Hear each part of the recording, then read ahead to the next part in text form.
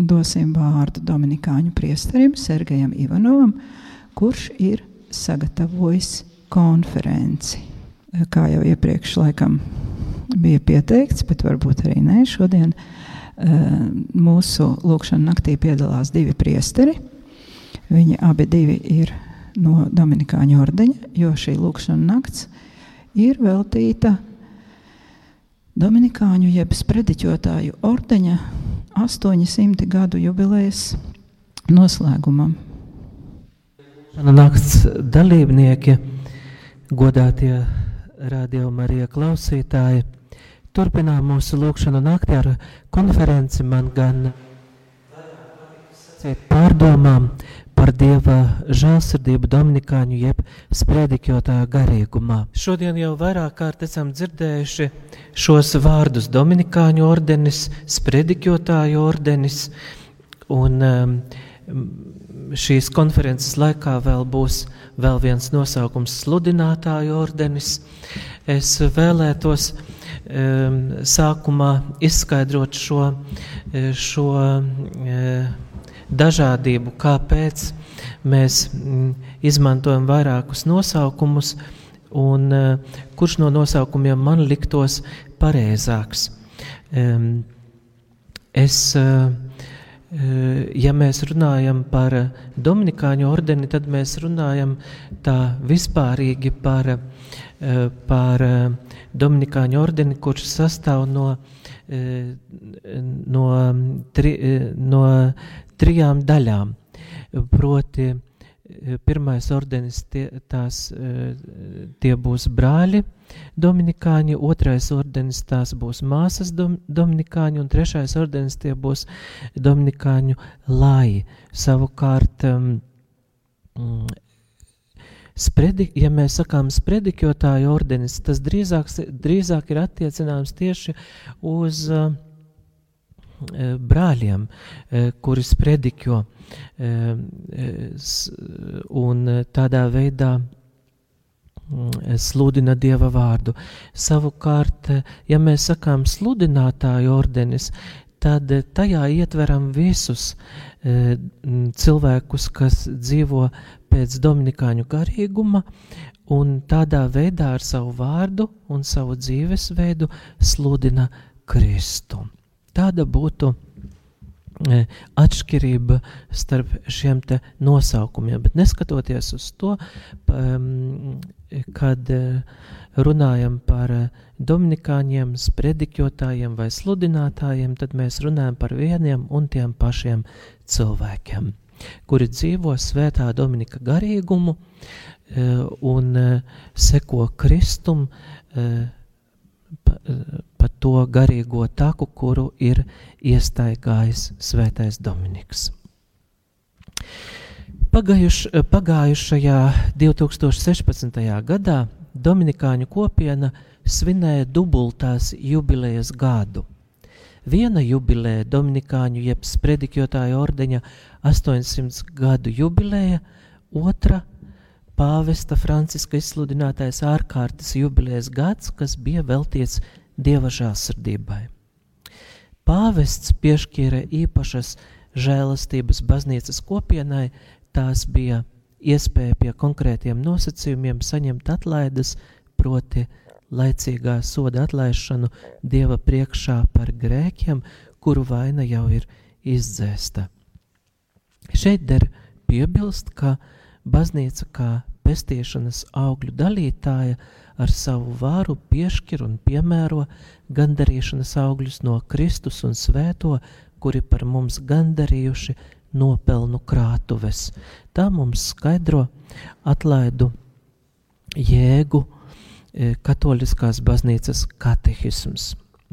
Vēl Dieva žēlastības gadā kalpoja priesteri, pāvesta nozīmētie Dieva žēlsirdības misionāri, kuriem bija dotas lielākas pilnvaras uzklausot ticīgo grēksūdzes. Latvijā katrā diecēzē bija tāds priesteris, kurš kalpoja kā bikstevs kādā nozīmētā baznīcā ar tā saucamajiem Dieva žēlsirdības vārtiem. Viens no atlaižu nosacījumiem ticīgajiem bija veikt kādu no žēlsirdības darbiem cilvēka dvēselei un miesai. Lai ar to mēs no jauna atklājām senās gandarīšanas par grēkiem formas, proti paēdini izsalkušos, padzirdini izslāpušos, apģērba kailos, uzņem svešiniekus savās mājās, apmeklē cietumniekus, apraugi slimniekus, apglabā mirušos. Un žēlsirdības darbi attiecībā uz cilvēka dvēseli ved grēciniekus uz labu ceļu, pamāci nemācītos, dod labu padomu tiem, kas šaubās, iepriecina noskumušos, pacietīgi panest netaisnības, labprāt piedod tiem, kas tev pāri darījuši, lūdz Dievu par dzīvajiem un mirušajiem. Arī Dominikāņu klosteru baznīcās šogad sakarā ar ordeņa 800 gadu jubileju varēja iegūt atlaides, tiesa gan pie mazākiem nosacījumiem.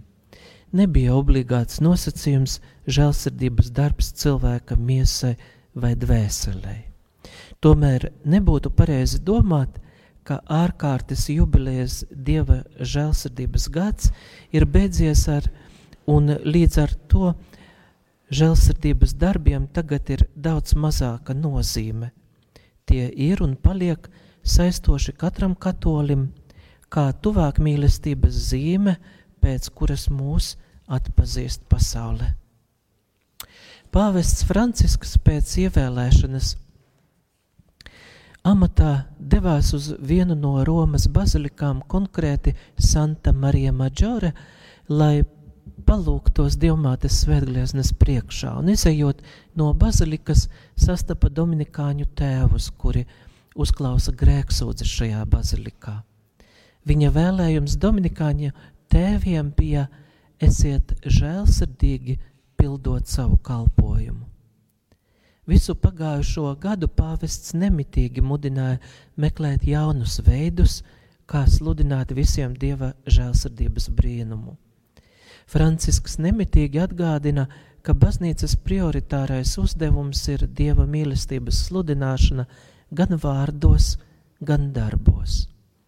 Tieši tāpēc žēlsirdības darbi cilvēka miesai un dvēselei paliek saistoši katram katolim, kā tuvāk mīlestības zīme, pēc kuras mūs atpazīst pasaule.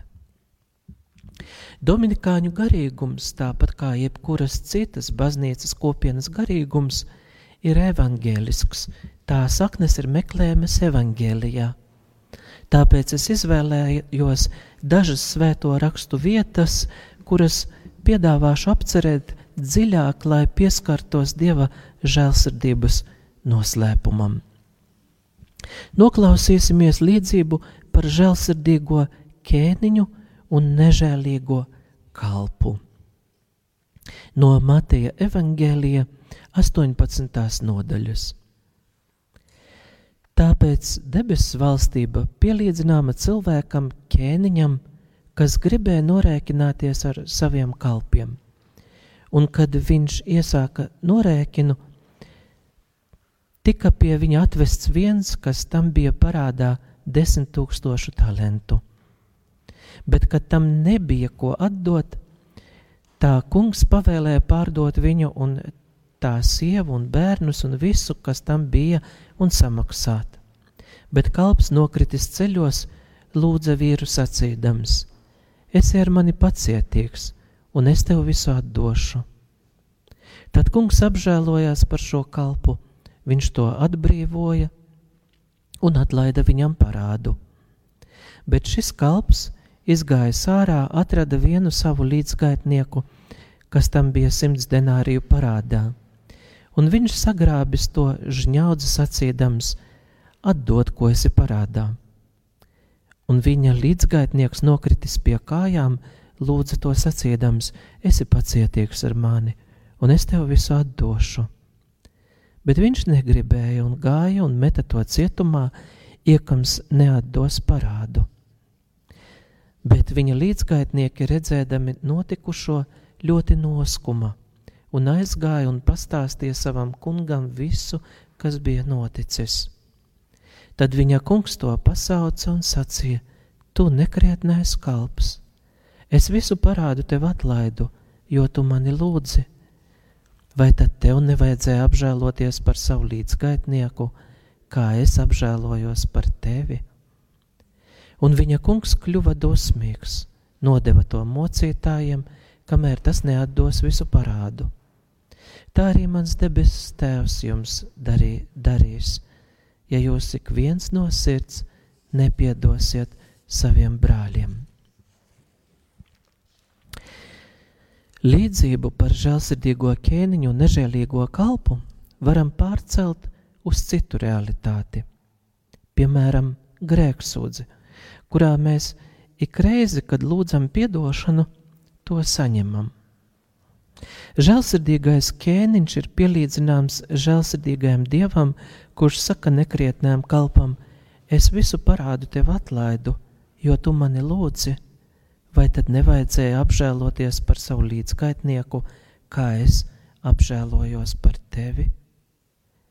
Piedodams mums grēkus, žēlsirdīgais Dievs patur klusu cerību, ka mēs mācīsimies no viņa piedot saviem līdzcilvēkiem. Jo vairāk Jēzus mūs iedrošina: Esiet žēlsirdīgi, kā jūsu tēvs ir žēlsirdīgs. Jo vairāk pat apsola: Svētīgi žēlsirdīgi, jo viņi tiks apžēloti. Tagad noklausīsimies citu līdzību par žēlsirdīgo samarieti. Jūs to labi zināt, bet es visādam gadījumam to atgādināšu no Lūkas evaņģēlija. Tad Jēzus iesāka un sacīja: Kāds cilvēks iedams no Jeruzalemes uz Jēriku, iekrita slepkavu rokās. Tie viņu aplaupīja un ievainoja, un atstājuši pusdzīvu aizgāja. Bet gadījās, ka kāds priesteris gāja pa to pašu ceļu, un viņu ieraudzījis pagāja garām. Tāpat arī levīts, kad bija tanī vietā, viņu redzēdams pagāja garām. Bet kāds samarietis, iedams savu ceļu, nonāca pie viņa un to ieraudzījis, apžēlojās. Un tas piegājis klāt, apsēja viņa brūces, ieliedams tanis eļļu un viņu un vīnu, un uzcēlis viņu savā lopā, aizveda to mājvietā un rūpējās par viņu.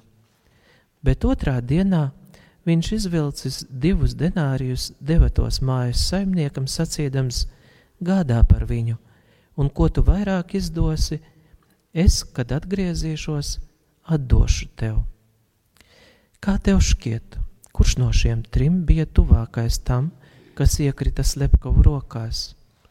Un viņš atbildēja: tas, kas viņam parādīja žēlsirdību. Un Jēzus viņam sacīja: Ej, un tu dari tāpat.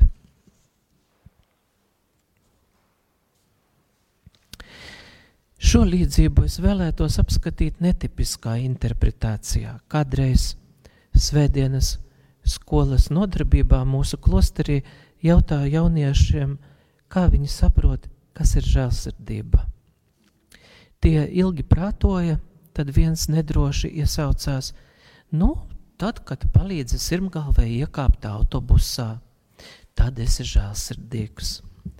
Es protestēju, jo palīdzēt iekāpt autobusā sirmgalvei jaunieša pienākums. Tas pienākas pēc taisnības, sirmgalve vāja, slima, jaunietis vesels, stiprs, ieraudzīja nepieciešamību palīdzēt, 1, 2 izdarīja. Atkārtoju savu jautājumu par žēlsirdību, savāds klusums, tad nākošais nedroši. Tad, kad sirmgalvei piedāvā apsēsties savā vietā autobusā. Man nācās atkārtoties. Tas ir jaunieša pienākums atbrīvot vietu tādā situācijā. Toties, ja pamanīdams, ka sirmgalvēs smagas somas nesamas un piedāvātu tās aiznest līdz pat dzīvokļa durvīm vai vismaz palīdzēt tās iznest no autobusa, tad jau varētu domāt par žēlsirdību, par īpaši veltītu laiku, par īpašu uzmanību, par īpašu piepūli, kura jaunam cilvēkam neko nemaksā, bet vecākam cilvēkam ir liels atvieglinājums. Kāpēc samarietis tiek saukts par žēlsirdīgo, nevis taisnīgo? Tāpēc, ka viņš izdarīja nevien to, kas pienākas pēc taisnības, bet daudz vairāk. Taisnīgums Dieva žēlsirdībā vienmēr ir klātesošs, par laimi nav noteicošs Dieva grāmatvedībā. 2016. gada 4. augustā pāvests pieņēma audiencē Dominikāņu ordeņa ģenerālkapitula locekļus, kuri Vatikānā ieradās mūsu ģenerāļa magistra Bruno Kadore vadībā. Savā uzrunā pāvests minēja, lielā jubileja palīdz mums atcerēties visus dziļas ticības cilvēkus, klauzūras klosteru iemītniekus un misionārus, mocekļus un žēlsirdības apustuļus, kuri ir nesuši Dieva mīlestības gaismu, bagātinot baznīcu un atklājot jaunus veidus, kā var izdzīvot evaņģēliju caur sprediķošanu, savas dzīves liecību un žēlsirdības darbiem, sacīja pāvests.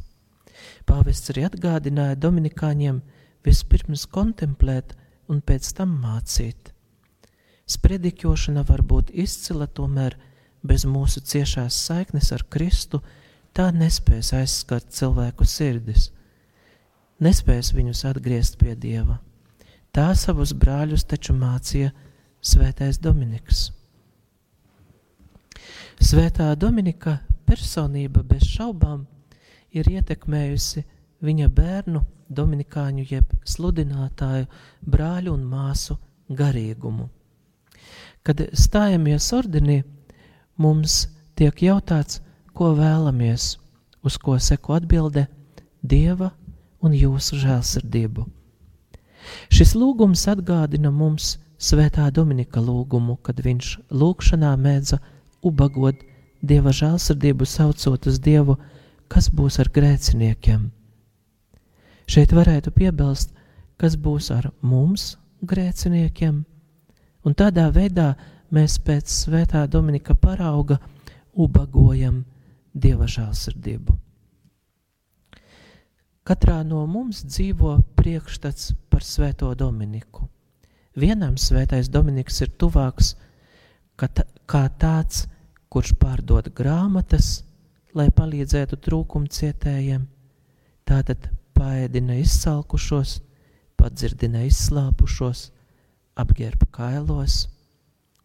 Citam ir tuvāks tāds svētais Dominiks, kad tas uzklausa pat maldu mācību izplatītājus, lai saprastu, kā vest grēciniekus uz labu ceļu, kā pamācīt nemācītos, kā dot labu padomu tiem, kas šaubās. Vēl citam patīk svētā Dominika atklātība, ar kādu viņš atzīstas, ka viņam patīk sarunāties ar gados jaunākām sievietēm, bet varbūt šeit varam drīzāk saskatīt žēlsirdības darbu cilvēka dvēselē, iepriecini noskumušos. Dažus uzrunā svētā Dominika apņēmība vērot, kā dibina klosterus, brāļu un māsu klosteru kopienas, lai lūgtu Dievu par dzīvajiem un mirušajiem un uzņemtu svešiniekus savās mājās. Katru var pārsteigt svētā Dominika apķērība, kad pamana faktu, ka Dominiks sajūtot ordeņa pastāvēšanai draudošas briesmas, izsūta brāļus misijā pa 2 dibināt jaunas klosteru kopienas pasaulē. Tajā var saskatīt tādus žēlsirdības darbus, kā apmeklēt cietumniekus, apraugi slimniekus, apglabā mirušos. Šajā bagātajā svētā Dominika personībā katrs no mums var atrast sev piemērotu garīgumu. Svētā Augustīna regula, saskaņā ar kuru dzīvojam un kalpojam, atgādina, ka esam sanākuši kopā galvenokārt jau tāpēc, lai vienprātīgi dzīvotu mājā, sirdis un dvēseles vienojot Dievā. No šiem vārdiem varam secināt, ka kopdzīves mērķis klosterī ir mūsu vienotība Dievā. Lai šo vienotību sasniegtu, ir nepieciešams prast pacietīgi panest netaisnības un labprāt piedot tiem, kas tev pāri darījuši. Šos svētā Dominika tēlus mēs nesājam savās sirdīs kā zināma veida garīgās dzīves ideālu. Mērojot šo grūtību pilno dzīves svētceļojumu, mums nav jāapšauba Dieva apdāvināto personību garīgā bagātība, ko dažreiz labprāt darām. Neskatoties uz to, vai tas ir sen kanonizētais svētais, vai pat kāds mums blakus esošs cilvēks, mums vienkārši ir jābūt pateicīgiem Dievam par to, ka žēlastības ir dažādas, bet tas pats gars. Un ir dažādas kalpošanas, bet tas pats kungs. Un dažāda darbība, bet tas pats Dievs, kas visos visu dara. Bet ik vienam ir dota gara atklāsme, lai nestu svētību.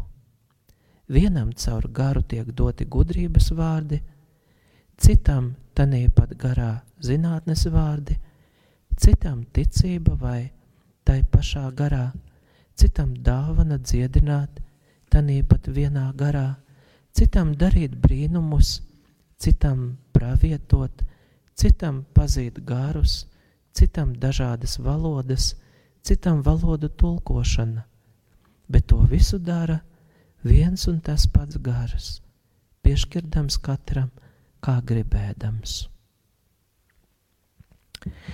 Pāvests Francisks Dominikāņiem jau manis pieminētajā tikšanās reizē atgādināja, ka Dominikāņi ir aicināti būt par uzticīgiem patiesības skolotājiem un drosmīgiem evaņģēlija lieciniekiem. Svētais Dominiks ir teicis, iesim sludināt ar basām kājām. Šie vārdi mums atgādina Bībeles fragmentu par liesmojošo krūmu, kad Dievs pavēlēja Mūzum novelt savas kurpes no savām kājām, jo tā vieta, kur tu stāvi, ir svētā zeme. Labs prediķotājs apzinās, ka stāv vietā, kas ir svēta, jo vārds, ko nes sev līdzi, ir svēts. Un tādi ir arī šī vārda adresāti, uzsvēra Francisks, piebilstot, ka šodien ticīgie vēlās ne tikai dzirdēt Dieva vārdu, bet arī redzēt sludinātāju dzīves liecību, kas saskana ar viņu mācību. Dominikāņus Francisks uzticēja Marijas Rožukroņa karalienes aizbildniecībai, lai mēs vienmēr būtu drosmīgi Dieva mīlestības sludinātāji un liecinieki.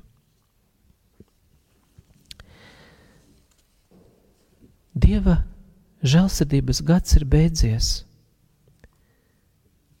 Šīs ārkārtais jubilejas gads, kurā mēs esam saņēmuši daudz Dieva žēlastību.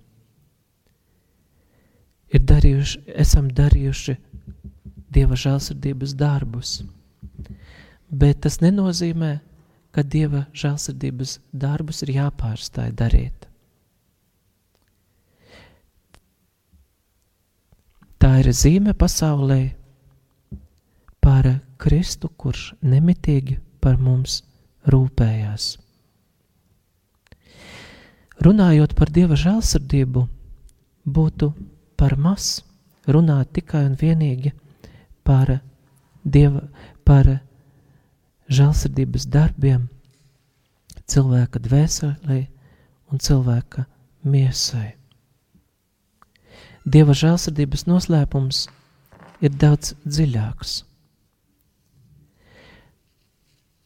nepietiks mūsu dzīves, lai to izprastu.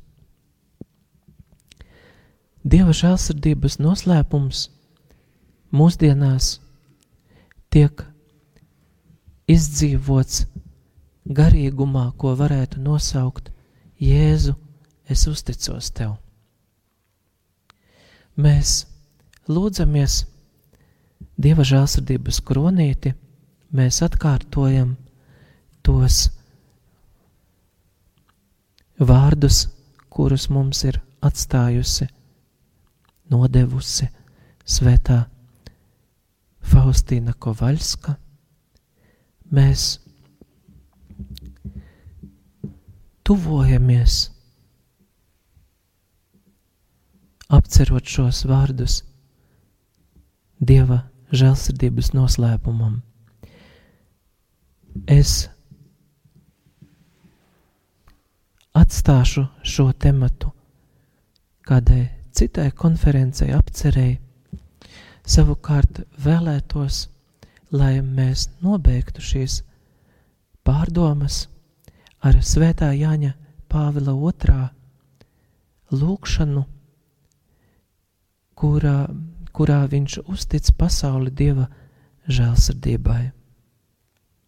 To viņš lūdzās Krakovā, Lagievņikos, kur ir apglabāta svētā Faustīna Kovaļska, kad tur tika konsekrēta jauna Dieva žēlsirdības svētnīca un izveidots Dieva žēlsirdības centrs.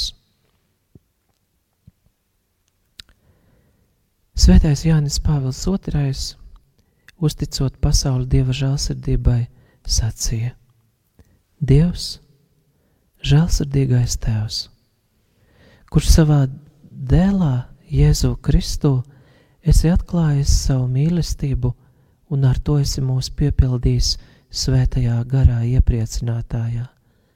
Tev uzticam šodien visas pasaules un katra cilvēka likteni. Uzlūko mūsu grēciniekus, dziedini mūsu vājumu, pārvari katru ļaunumu, ļauj katram pasaules iedzīvotājiem piedzīvot tavu žēlsirdību, lai tevī trīsvienīgajā Dievā mēs vienmēr rastu cerību savotu. Tēvs, tava dēla sāpīgo ciešanu un augšām celšanās dēļ, esi žēlsirdīgs mums un visai pasaulē.